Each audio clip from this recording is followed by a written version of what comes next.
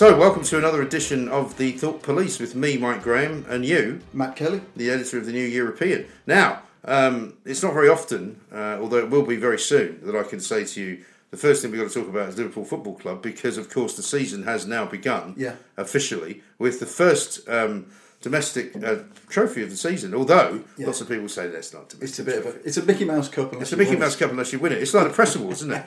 Remember? Exactly, yeah. And it's like radars in radio. Yeah. You know, if you get bad radars, it's a ridiculous system. It's not worth measuring. It's hopeless the way it works. You know, same with the Press Awards, rubbish. And when you win it, Newspaper of the Year, it's fantastic. It was a good game, though, wasn't it? Well, do you know, I didn't watch it because I was hoping. Because I don't have Sky, right? I refuse to pay for I refuse to pay for Sky Football because it's too much money, right? How much is it? I do pay for it. We used to have Sky without the sport, and it was about £50 a month, right? And she, who must be obeyed indoors, said, I think this is ridiculous because we hardly ever, because you go through it every night and you kind of go.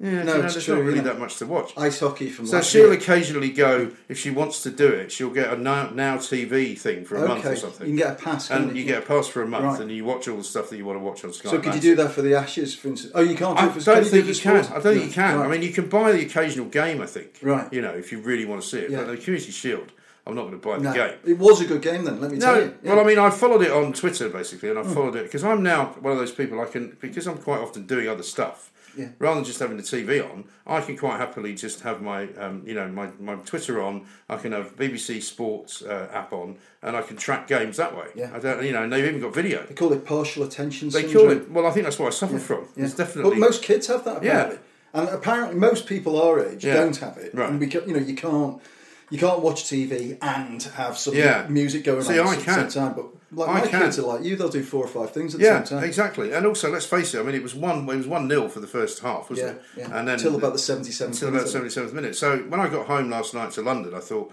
I could watch it on Match of the Day, but then I thought, do you know what? I can't be bothered. Yeah. Well, it was good because. It was that cliche about a game of 2 halves. Yeah. Manchester City, Liverpool looked terrible in the first half.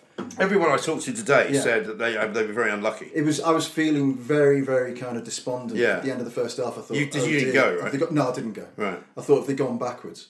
But the second half they came out all guns blazing. I don't know what Klopp said to them, but they came out all guns blazing, and they were unlucky. You know, I think Salah hit the woodwork twice at least. You know, and there was the most extraordinary clearance you've ever seen from Kyle Walker. Right. I mean, honestly, you've got to look at it on YouTube, where Salah's headed the ball from a blocked shot, and the ball's gone up, and Salah's headed it from about 8 yards towards the goal. Yeah. And Kyle Walker sprints to the goal line and does a bicycle kick.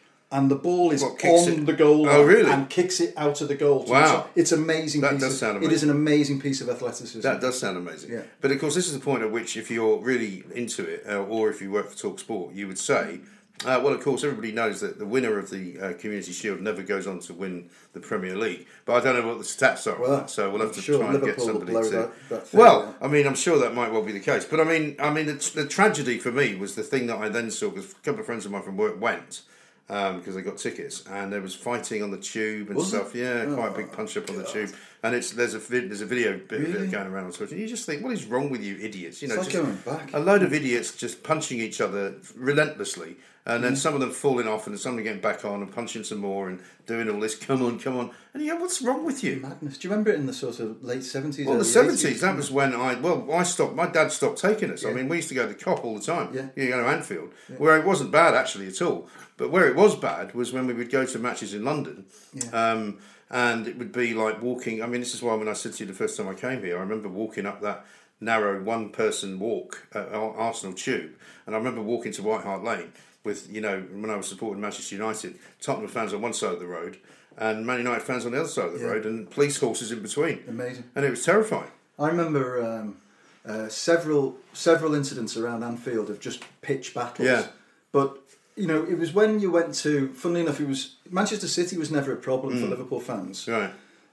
Man United was a massive problem. Yeah. And although I was too young to go when the peak of the aggro. Yeah. But you got these stories about the train coming back from Manchester to Liverpool, and the police coming through the carriages. Do you remember the old trains where you could lower blinds down? Yeah. And I said, right, lads, put the blinds down. Yeah. And then 5 minutes later, stuff would start coming through at the windows. Oh, really? Pelting rocks and stuff like this. Blimey. Yeah. So That's it was amazing, full, isn't it? Full on. Yeah.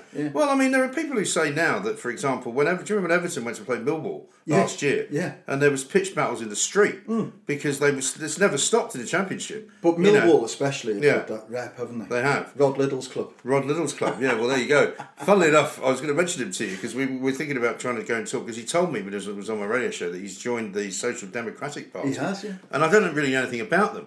So we're going to get them on and sort of say, well, what are you about? You know, have you got anything to do with the old Social Democrats? Well, they have. They've got the same logo, yeah. Are they? So they're the same organisation then as the Gang of Four? They've got the same badge as the original SDP. Because I remember the Gang of Four. Yeah, That Shirley was quite Williams a big deal. They were quite successful. Yeah, I asked Shirley Williams a question in the, what was it? Must have been the 1980 something by-election. Oh yeah. And she came to our school as part of the campaign. Right. She was running for the Crosby seat. Yeah. And I got to ask her a question, and I can't remember what the question was, nor the answer. Right. It was the beginning of my journalistic career. Yes. Well, I mean, that's quite a good claim to fame, though, isn't it? I mean, I once had to go and doorstep Hillary Clinton for Eve Pollard, and Eve Pollard was the editor of the Sunday Express. I was in America. And she was very nice, Eve, you know.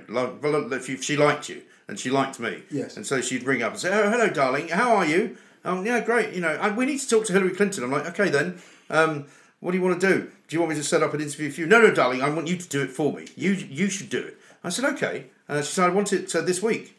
I said, okay then. And it was about Tuesday or something like that, you know. So, of course, I put all the calls into the various people. They didn't give a shit. Yeah. You know, like, where are you from? Yeah. No, I'm from London, Sunday Express, you know. Huh? You know, they could not the have world's greatest newspaper. Cared less, you know. And so I'd have to go back to her and she said, how's it? She'd ring me back like about 4 hours. I'd, how's it going? Have you done it yet? Well, no, I haven't done it yet. No, she's actually on the road at the moment. You know, she's kind of campaigning for Bill. This was before he won the first time. Right. So this would have been like 1991, you know. Yeah. And she was doing all the, you know, you get 2 for the price of 1 with me, you know, when we stay home baking cookies. As did Bill. Yeah, well, indeed. Yeah, more than 2, actually. At least 2 for the price of 1. And eventually they just kept giving me the runaround, you know. So I had to do the old-fashioned what you do thing. And we didn't get it that week. And she kept ringing up and saying things like, darling, just tell her it's for me. Tell her it's for Eve Pollard. So I said, look, I've told her it's for the Sunday Express. So apparently she doesn't give a fuck, you know. So anyway, so I had to just track her down and found out somehow that she was... And whenever I talk to, you know, young journalists now, I can never remember how I did it, but I somehow managed to figure out what her schedule was that day. And she was basically touring around in Philadelphia, outside of Philadelphia, in sort of, you know, so it's not far from New York. So I just got myself, rented a car, and just decided I'm just going to chase her to a place where I can finally just put a question to her, you know. Yeah. And eventually, she ends up in some sort of high school. I somehow managed to get myself into the room that she's lecturing to the kids, right? And they get to the point where, you know, they're asking questions afterwards, right? Just rewind a second. No. You're stalking Hillary Clinton. Yes. And you smuggle yourself into a school classroom. I'm into a classroom, yeah. How have you not been shot? I don't know. I was just very good at it. And I look quite young as well, I suppose. So I'm sitting, and they're sort of 17 years old. They're not like that young, you know. And they may have been 18. Anyway, so I'm sitting at one of these desks with a you know, chair and I'm just sitting there, you know. And so she asked if anyone's got a question. I put my hand up. Sorry, I was nearly spat tea out there. And so she goes, yeah. And I said, oh, excuse me, Mrs. Clinton. I just wondered if you could tell us what you think of what Bill said about something or other. And she just went, you don't go to school here. I said, no, you're absolutely right. I don't go to school here. Hands up. I said, I'm a journalist. She said, well, you have to get out. This is not a I said, well, I'll tell you what. I'll get out on the basis that you will speak to me. Yeah.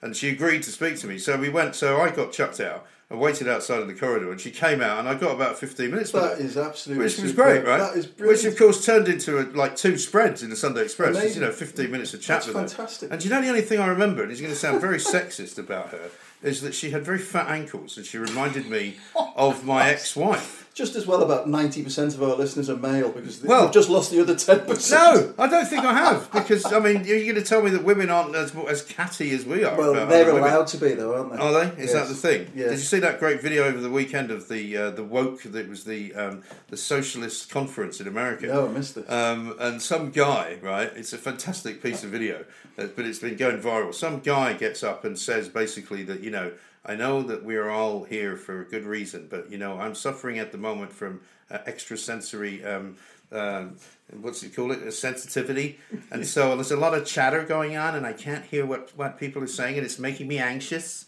and so I'd like you all stop talking so I can listen. And so they take that on board, and then there's another one puts his hand up, who then shouts at the woman who's on the top table for using gender to reply to people. Oh my God. Whenever if they're men or women that want to speak. And they're calling each other comrade, and I'm going, I used to live in America. It was never like that. Yeah, what's happened? It was never like that. We should talk about the shootings, actually, shouldn't we? Oh I suppose, God, because I always refrain from trying to come up with some reason. I put a tweet out the other night just saying it's really sad that they can't seem to be able to stop this because it's nothing to do with Trump, and there will be people that say it is. Yeah.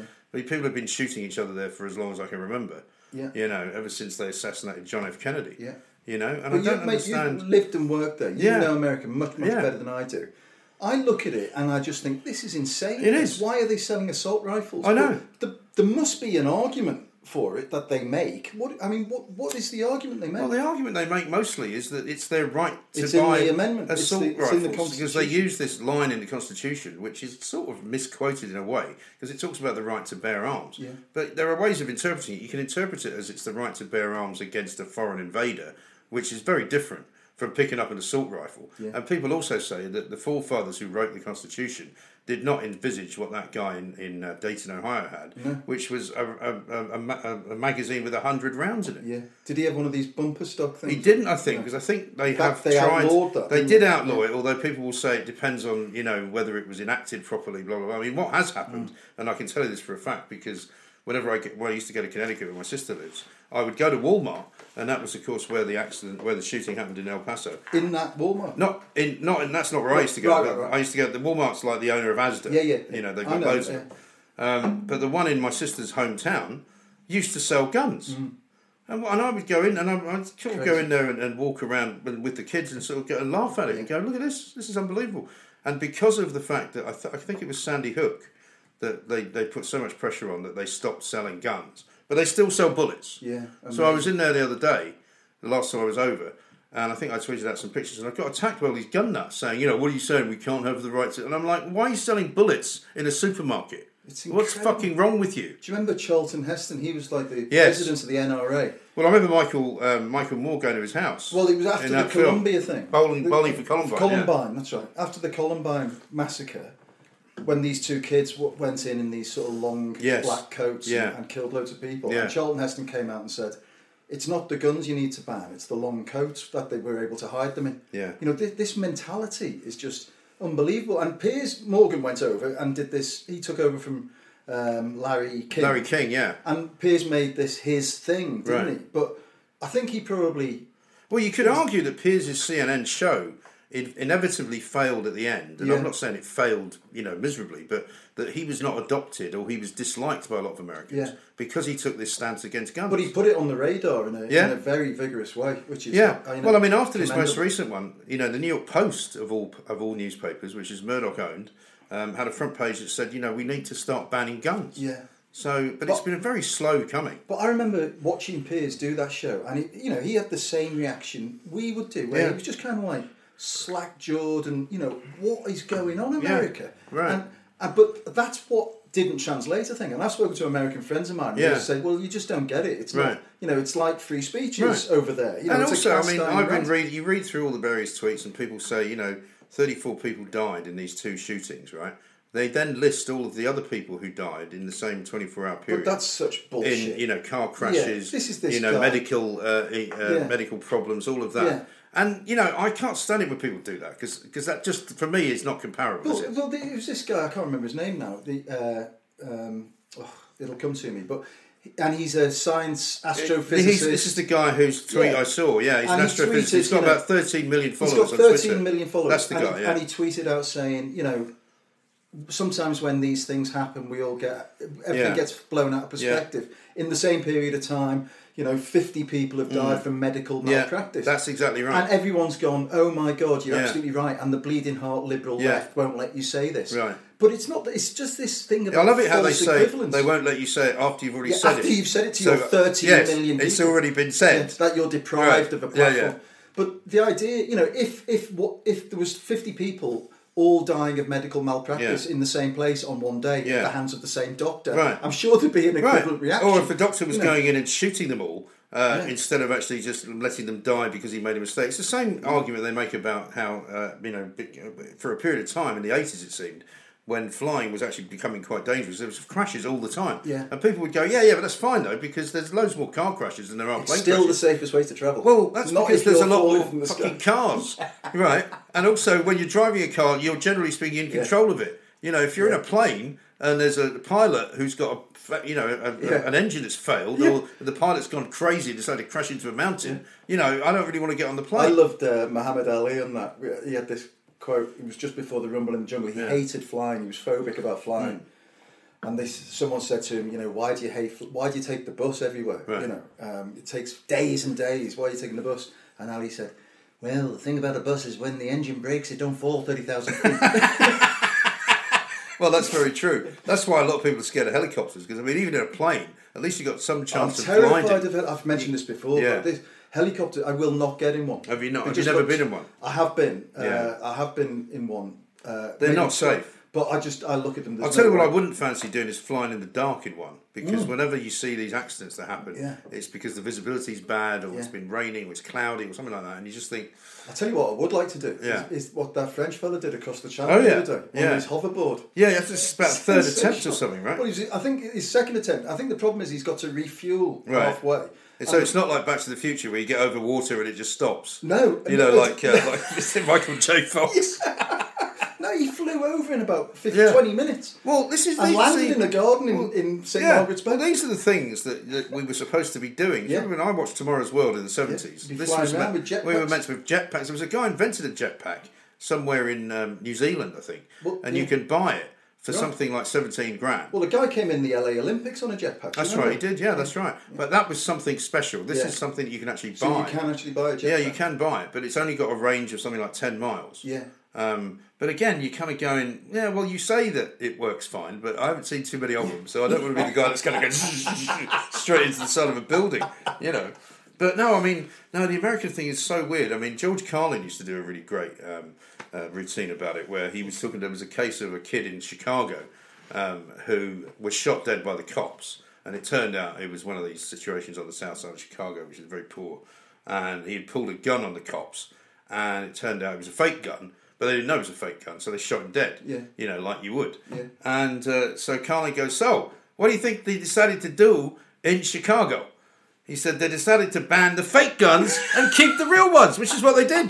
They made fake guns illegal, so you couldn't sell a fake gun, but they kept the fucking real ones. What kind of twisted logic? And you just kind of go, what? Yeah. What'd you do that for? It's mad. I know. Absolutely amazing. Talking of Muhammad Ali, actually, is a funny story that Mickey Brennan used to tell about Ali, because he was quite close to him. He took some great pictures of Muhammad Ali. This is our friend, the photographer who I've talked about before. And he had a brother. Famously, Mickey's a very working class kid from Croydon. And he had a brother, big Crystal Palace fan, who was a milkman, right? And he had quite an attractive wife. And he came to see Mickey in New York. Never been abroad before. He's like, I think I'll come and see you in America. Right? How's that going to go? And apparently he nearly got stopped at customs because he got shirty with the American immigration people, did the old, we didn't ask my dad where he was coming from when he came to help you win the war and all this, and he nearly got locked up. So anyway, Mickey and he got into a fight, sort of in the car park of the JFK terminal. Yeah. Brennan gets a black eye. Yeah. They all go up to the Poconos to visit Ali's training camp because he was training for something. It might have been Rumble in the Jungle, I don't know what. And apparently Ali used to love this kind of like Winnebago style, sort of film style trailer where he would languish and get up to all sorts of stuff with all sorts of women. And he comes out of the trailer, takes one look at Brennan, and he used to call him Limey. He goes, "You been fighting, Limey?" Brennan goes, "Yeah, with him." And he looks at him again. He said, "You're not too good at it, are you?" And then he said, "Who's this?" And he introduced him to his brother and his wife. And he takes one look at the wife, grabs her by the arm, takes her into the caravan and shuts the door. You're joking. And doesn't come out for like half an hour. Oh my God. And the brother's outside going, what's he fucking doing? I'm going to fucking have him. And Mickey's going, he's the world heavyweight champion of the world, mate. You better shut the fuck up. Sit down over there. And she came out looking, as Mickey described, slightly flustered. After half an hour, glowing, and glowing and looking and very giggly, And the brother was literally fucking incandescent with rage. But Muhammad Ali was Muhammad Ali, didn't care. He'd just been cuckolded. Yeah, exactly. I know, can you imagine? Fantastic.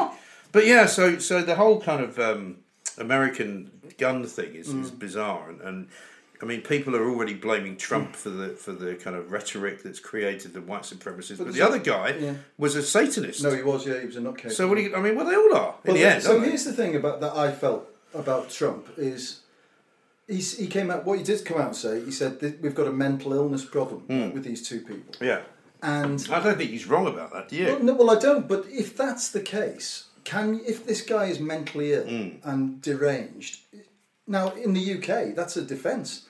And he would be sent to a psychiatric hospital rather than being sent to a prison. Yes. And if he's right, if Trump's right, then they're looking for the death penalty on this guy. Well, maybe Trump has inadvertently given him a great line for defence. No matter how popular the president ever becomes, though, they'll never be used as a medical scientist or an expert in mental health. But hang on, Trump's got a doctorate in gynaecology. He has, absolutely right. I'm sure he has. Yeah, he can do whatever he likes to when you're famous. Yeah, you can. But that's the other thing, right? I covered the Jeffrey Dahmer case, who was the cannibal, right? Amazing. And he was ruled sane. Right, to stand trial. In the freezer, didn't he? This is a guy who was eating people, right? And because it's interesting, because the whole fucking definition of whether or not you are capable of committing a crime and knowing right from wrong is very different in America to what it is here. Because here, an awful lot of the time, if you've done something which is so heinous that you basically could not have been doing it if you were thinking right, they immediately say that you're unfit for trial. Yeah. They stick you in Broadmoor or something, right? Yeah. But there, they take evidence. They say that, they said that he knew precisely what he was doing. This is a guy, right? And I'm sorry to go into the grisly details here, but the reason he got caught was entirely by accident, right? Because only weeks before he got caught, he was found on the street chasing a naked man who was from, I think he used to pick up guys in various gay bars and also guys that were immigrants because they didn't have any family. And this guy, I just remember this guy was, I think he was from Thailand. His name was Sintha Samphone or something like that. Right. And he was running down the street with a fucking hole drilled in his head. Oh, right? Because that was his thing. What he used to do is he used to drill into the side of their head and pour like chemicals into their brain. What, while they were still alive? While they were still alive, because it made them inanimate. Because he actually liked having sex. He was called a paraphiliac. But right? why did they let him drill a hole in their head? Well, because he got them drugged or he got them drunk. They didn't really know what was going on. Yeah.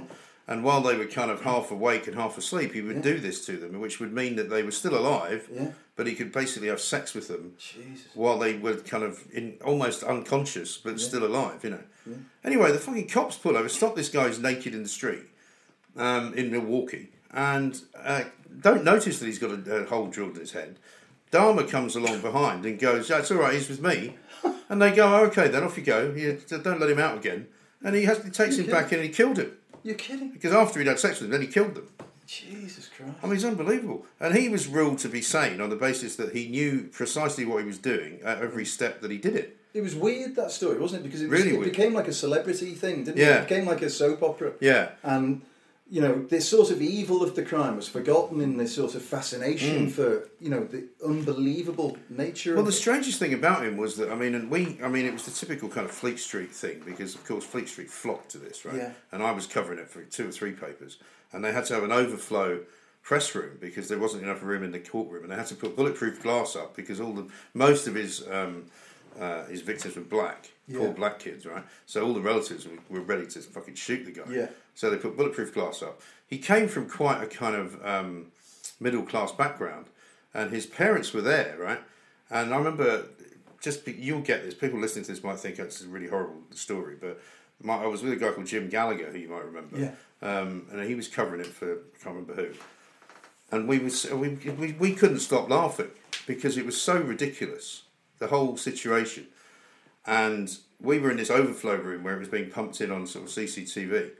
And his parents turned up, and he had a brother. Dahmer's parents? Dahmer's parents were there, who looked very ordinary, kind of, could have been your parents, my parents, well-to-do. And he had another brother who was a doctor, And we were in that kind of slight state of euphoria you get into when you're covering a really big story. Yeah. And we were going, can you imagine the parents, well, we've got this one son, really proud of him, he's a doctor. But but this other son, we're not so proud of him, he's cannibal, you know. And we just burst out laughing. And people and all these American journalists were like, you guys need to start laughing, you know, this is serious. It's a serious story. And we're like, we know it's a serious story, but, you know, it's kind of ridiculous. It's sort of pantomime, murder. It's so weird, isn't it? And he was, you know, literally, I mean, if you'd made the story up that he had human hamburgers in the fridge and fingers and stuff, it was all true. Yeah. That was what he had. I remember the very first case I ever covered as a journalist was like with work experience at the Liverpool Echo. A fellow called John Thompson took me along to a trial from a guy who'd been christened the Beast of Birkenhead because he had raped this poor woman and murdered her in horrific circumstances and was convicted on his dental impressions matching because he'd bitten her and all bitten chunks out of it. Honestly, horrible. Jeez, there are some horrible people. Horrible. And by the way, this guy probably now, this is going back 30 years. He's probably out and about somewhere now. Working behind a butcher's kitchen or something. And you know, you can obviously rehabilitate people like that. But his brother used to come every time there was a break. His brother would come and speak to John and myself and sort of plead innocence on behalf of his brother. Right. You know, and they were completely immune to any form of evidence. Yeah. You know. But it always struck me as weird that, you know, what must it be like to be the brother of somebody who's done something that horrific? Yeah. You know? Because you've got the same DNA. Yeah. You know, do you start wondering, is it in me as well? You know. Well, you do. I mean, you wonder as well about the way that these people who become like that. Yeah. I mean, whether there are signs, you know, even, I mean, I'm not saying that you look for them in your own kids, but you sort of do occasionally. I mean, if your child suddenly started being really cruel to animals or something, well, that's how it starts. Yeah. You know, they start pulling the wings off flies, or they start kind of experimenting with hamsters and mice, and suddenly you find they're killing it. And it's very weird. I mean, Dharma started off, because I got quite into it, and I got quite friendly with the guy in the behavioural sciences unit of the FBI, which is the whole Hannibal Lecter, lot. Yeah. And, you know, they study all these guys, and he said that this paraphilia thing is something that he got into at a very early age because he got sexually aroused by mannequins, effectively. And he used to go to hotels with a mannequin, not even a sex doll, but like a mannequin in a suitcase. Mannequin, yeah. And he would have sex with it in a hotel room, and then he'd put it back in the suitcase and take it away. And so what he was trying to do was recreate that kind of effect of having like a real live person who was like a mannequin. Bloody scary stuff. I mean, where'd you come up with this shit? Yeah, and you don't know it until they get found out. Well, I will say about people who have, I mean, even the slightly less serious cases of people who have weird fetishes, you go, well, how would you know that was something that you wanted to do? Yeah. Even. Yeah, when do you find out? When do you find out At what point did you have enjoyed that proximity to a mannequin and realise that something was stirring? Isn't it weird? Speaking of which, let's talk about the government, shall we? Because do we have to? Well, I think your lot are on the back foot now. I'll tell you why. Who's my lot? Your lot, you know, the Remainers. Yeah, the Remainers, right? Because it's all looking a bit panic-stricken. Dominic Cummings looks as if he's playing a blinder here. Well, he's talking. He's told everyone that, you know, basically you can forget it. Yeah. You know, you've waited too long. We're going to go on the 31st no matter what you do. And if you call a vote of no confidence, we'll go on the 31st and then have an election. Yeah.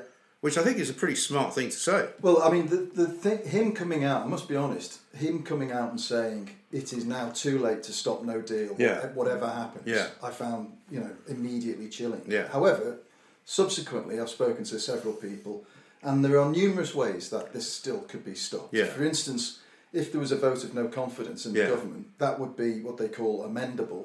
And they could tack on, if John Bercow, who is the Speaker of the House of Commons and is a massive Remainer, if he allowed... So you're admitting that now? Well, he is. You're admitting that he's no longer the cool voice of the calmness of the centre. My suspicion is that he has remained sensible. I don't think there's any suspicion about it. Let's downgrade it. What I'm saying is that if you're now basically lining up John Bercow as the man who's going to save the Union because he's so much of a pro-European. Because he's pro-democrat. No, because he's anti-democrat, because he's going against the vote. The vote said... We live in a parliamentary democracy, Michael, as I keep telling you. Yes. And he wants Parliament to be sovereign.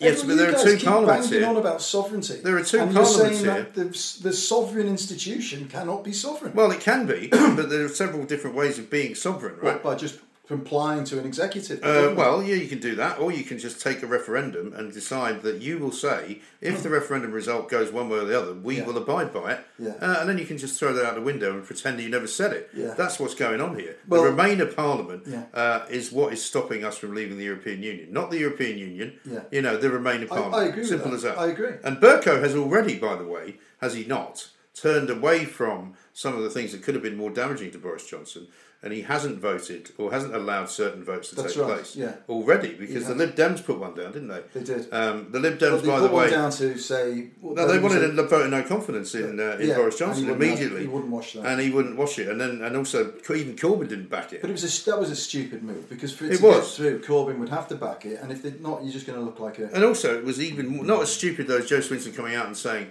"Oh yeah, if there's a second referendum and the result is leave, we won't honour it." That's what she said. See, that's this is where that's an idiotic thing to say. So, for the record, if there was a second referendum and we voted to leave, I would stand by that. Yeah. And say, okay, it's very good of you. You can't have. Yeah, okay. Thank you very much. But you're welcome. But my argument being that now everybody does know what they're voting for, no doubt about that. So if you went in open-eyed and you voted to leave, and who knows? Well, the thing is, you can't make the argument, can you, that we didn't know what we were doing last time, but now we do, so we must have a second referendum. I still don't. And then you can't say after that, still don't like it. All about all the lies, and all the rest of it. I would still keep campaigning and shouting the virtues of European Union. But I think your voices would become less and less listened to. Yes. Because in the end, I agree. If it didn't all go horribly wrong, and actually life continued, and the school meals didn't stop, and the food didn't all waste away as it was waiting on the quayside of Calais, and the sun did continue to shine, and everybody still stayed here that was here from before, we'd all go, "No, just shut up. Yeah, sit down." No, they would, and that's the risk that people like me take. Is but it feels stupid, like, does it not though? Well, you don't mind looking stupid, or you look stupid loads of times. But here's the thing: I mean, nobody's really, I would say, now convinced, as they were once, that Theresa May was just fudging it. That we now have a proper organised, Downing Street team, led by Cummings, with Boris there, all the other, cabinet members being leavers. Telling all the special advisors to go and see the civil service and make sure they're not pissing about with anything, They've even got a countdown clock. Yeah, well, exactly. So I mean, these guys are serious. Oh, they're not messing about. They've got a digital countdown. They're doing a little praying it every day. So do you think, as things stand, what's your confidence level on us leaving in one shape or another on October the 31st? I think we definitely. I'd say 90%. I'd say 95%. So where's the other 5%? What's giving you cause for doubt? The 5% is the bit that we don't know about, which is what you're describing, which is what people who are really against it will try and do to stop it, and whether they are going to succeed in that. I mean, I think the mission, as it is by Downing Street, is 100%. But you can't be absolutely sure that somebody won't find some smidgen of the law or won't do something to just delay it. I think it's inevitable now, though, that whatever happens, we will definitely leave. So my confidence levels have gone from being really confident that it couldn't happen, won't happen, will not happen. And now it's about 50-50 with me now. So and that's quite a big move, isn't it? It's a big move. And I would say most of that, and most of my move as well, is purely and simply based on the fact that Theresa May is no longer in charge. And the team that is in charge are much more determined. And also, what's interesting for me is that the arguments about, all leavers are all a bit thick and a bit, they might be a bit racist and all that. That's all gone because they've got some very clever people in Downing Street who are making this work. And that's why you can't now make the argument that it's just, people. I mean, I wouldn't say people like Nigel Farage. I think Farage is a pretty intelligent guy. But you know how people have said in the past, but look who's running this. Now, if you do actually look who's running, I mean, Cummings is a smart cookie. Boris is a very smart guy. Dominic Raab's a lawyer. These are not stupid people. Well, I would question on Dominic Raab. I think he is a bit thick. Well, lawyers can be thick, but I don't think he is. I think he's just not that good at demonstrating. This guy who didn't know that Calais and Dover were important. Well, you see, that's a bit like saying when Femi came into my studio, I didn't know what the single market was because he went, "Do you know what the single market is?" And I went, "Oh, why don't you tell me, Femi?" No, but he did. Well, you didn't volunteer. Well, no. Stand up and tell the world. Oh, I didn't realise that Dover was quite important to our. Well, I think again, like all these things, you'd have to go back to the original context and see whether he actually really said. Thick, over-promoted. No, he's a barrister. He can't be that thick. I'd like to see his success conviction rate. I wouldn't like to be on his well, you can say all those things, but I mean the point is that it's a bit. If that's all you're hanging it on is that he didn't know that Dover and Calais was an important route. No, there's more. I don't like him because women fancy him apparently as well. And he's also got a Brazilian wife. There's another reason. He's got a neck like an oak tree. He's also karate black belt, so you better be careful. No, and he blocked me on Twitter. Right. No, I hate him. And also, I know a guy that works with him very very closely quite well. Yeah. Who says he's a decent bloke. Yeah, absolutely. I'm sure he is. Yeah, sure so, the thing, but what I'm saying is overarching here is the fact that, you can't look at the sort of so-called reasonable Tory Brexiteers and say, look at the crazy ones over there. They're the ones that want it. The ERG. No, look at crazy Mark ones are in Francois. control now. Well, no, they're not crazy though. That's the point. Jacob Rees-Mogg is not stupid. Whatever you may think of him, you may think he wears funny suits, that he talks kind of unusually. He's not as clever as he thinks he is. I think he is as clever as he thinks he is. I've never seen him lose an argument. Have you? Well, that's just because people don't understand what the hell he's saying. Well, I don't think so. He certainly sliced and diced James O'Brien and put him in a box, and he did the same to a couple of BBC people that tried to have a go. Yeah. He's too clever for them. Well, no, he's got a good debating manner. He plays his hand very well. And he knows what he's talking about. But nevertheless, I don't care how clever they are, they cannot solve the situation of the Irish backstop. Boris Johnson... Well, apparently they can. They can just cancel it. Well, so this is now the thing. That's what they're going to do. Before we even start talking to Europe, just cancel that whole idea. That's never going to happen. So unless there is some kind of Machiavellian thing going on behind the scenes, we are at an absolute roadblock. And I don't think we are, though. Did you see, for example... Are you saying we're not because you're happy to go through with no deal? I don't really mind no deal because I've always said why should I? Because it's terrifying. Well, it's not. Because there's what no else are you terrified? period. You're also frightened of the dark as well. Don't put the lights out. Helicopters. Why is it terrifying? The point is this, right?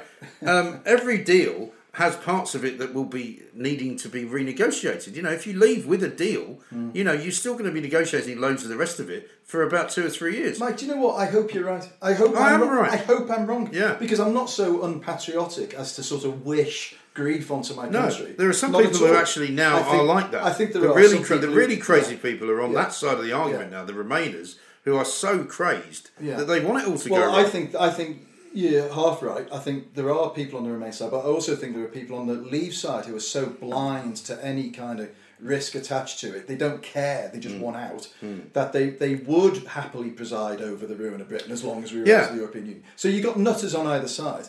But I think most people, the vast majority of people, for the sake of winning the argument, I'd sooner lose the argument and see Britain come through okay. But nevertheless, it is my honestly held belief that no deal will set us back significantly for over a long period of time. Jacob Rees-Mogg, the clever man you've articulated, he himself says it'll take us 50 years to know whether it's worked or not. 50? 50. Well, I'm not going to lie We'll for be that dead by then. Well, so what do you care for then? Well, I don't want to spend my last 30 years in abject misery. I don't think you will. Looking for bananas on the shelves. Well, you've spent your last 3 years in abject misery. Running a very successful newspaper off the back of it. So I wouldn't knock misery. You've done all right, I would say. But I've been looking at it all wrong. Yeah, but that's a typical politician's remark, isn't it? There's lots of things you don't know have been a success for 50 years until you've had them. They might have said that about the Queen, or you might say it about Harry and Meghan's bloody wedding. Will it be a successful marriage? Well, I'll tell you in 50 years. But those things are of marginal importance compared to, massive. Yeah, but look how much the world has changed. We were talking the other day about the guy who's come across from France on a hoverboard. It's bad news for the border force, isn't it? If you're going to have loads of people coming on hoverboards, well, no, they'll have to have them as well. They'll have to have them as well. The world could change like that, though. Imagine, if somebody had said to you, you're going to have a biometric passport, you're going to have nobody you're ever going to have to see, you're going to arrive at Heathrow, or you just get a chip you're going to stick your passport picture there, and you're going to walk through a gate, and that's you back in the country. Yeah. You won't actually talk to anybody. You won't be asked any questions. But that's as it happens. That's the way it is now. So if you can imagine a backstop situation, you can imagine a border in Northern Ireland that's not actually a border. Yes. There's all sorts of things that they could find technologically to solve it. Look, I'm sure you're right that given enough time and enough investments, they could find a way to make that work. But there was a guy on the radio the other day, a French guy, the guy who runs Calais Port. He's previously said there won't be a problem. He has, but he said, then they pulled him up and they said, but if there's imports into Calais and they haven't got the right papers, because no one's got the right papers, will you then just wave them through? And he said, oh no, they'll have to. Of course they'll have to have the right papers. But there's 8,000 lorries a day. Man, they'll have to have the right papers then, won't they? The guy said they'll be queuing back to Manchester. Well, that's how long the queue would be. They've got queues all the way up the M20 about 5 times in the summer when the bloody French go on strike, or they decide to take August off, like they do every year. Yeah, but it's not something you'd vote for, is it? Well, it's not something I'd vote for, but it's just called life. It's what happens, Well, it's not life now. I quite like life as it is without 8,000 lorries. I can tell you that there will M20. be plenty of lorries stuck on the M20 between now and the end of the summer holidays because the French go on strike. They don't bloody work on a Monday, the French, most of them. They don't work after 5 o'clock. This is a country... Where did you read this? Was it by Boris Johnson in the Telegraph? No, I've been to France, actually, believe it or not. You try going anywhere in France on a Monday, right?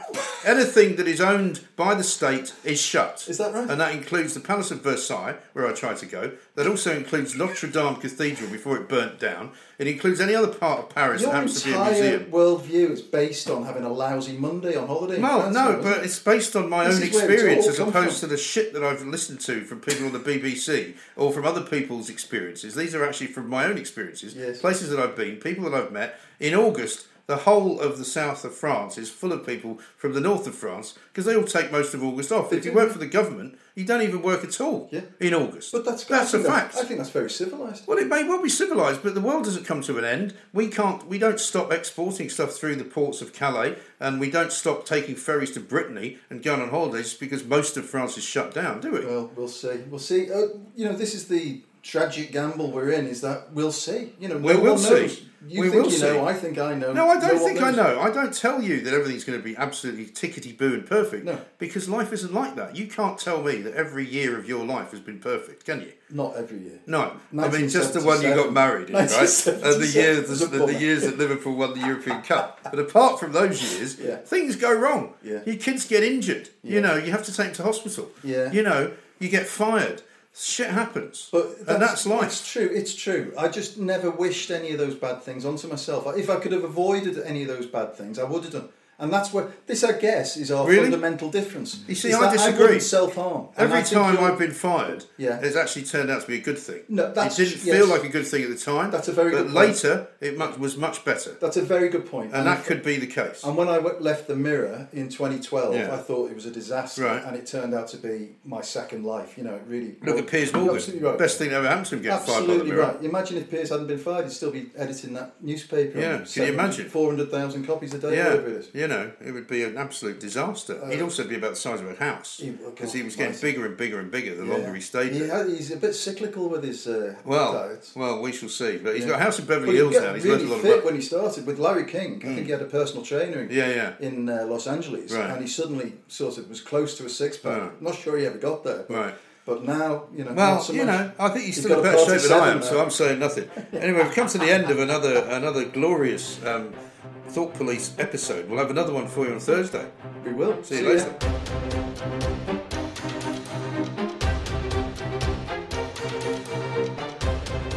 She ends up in some sort of high school.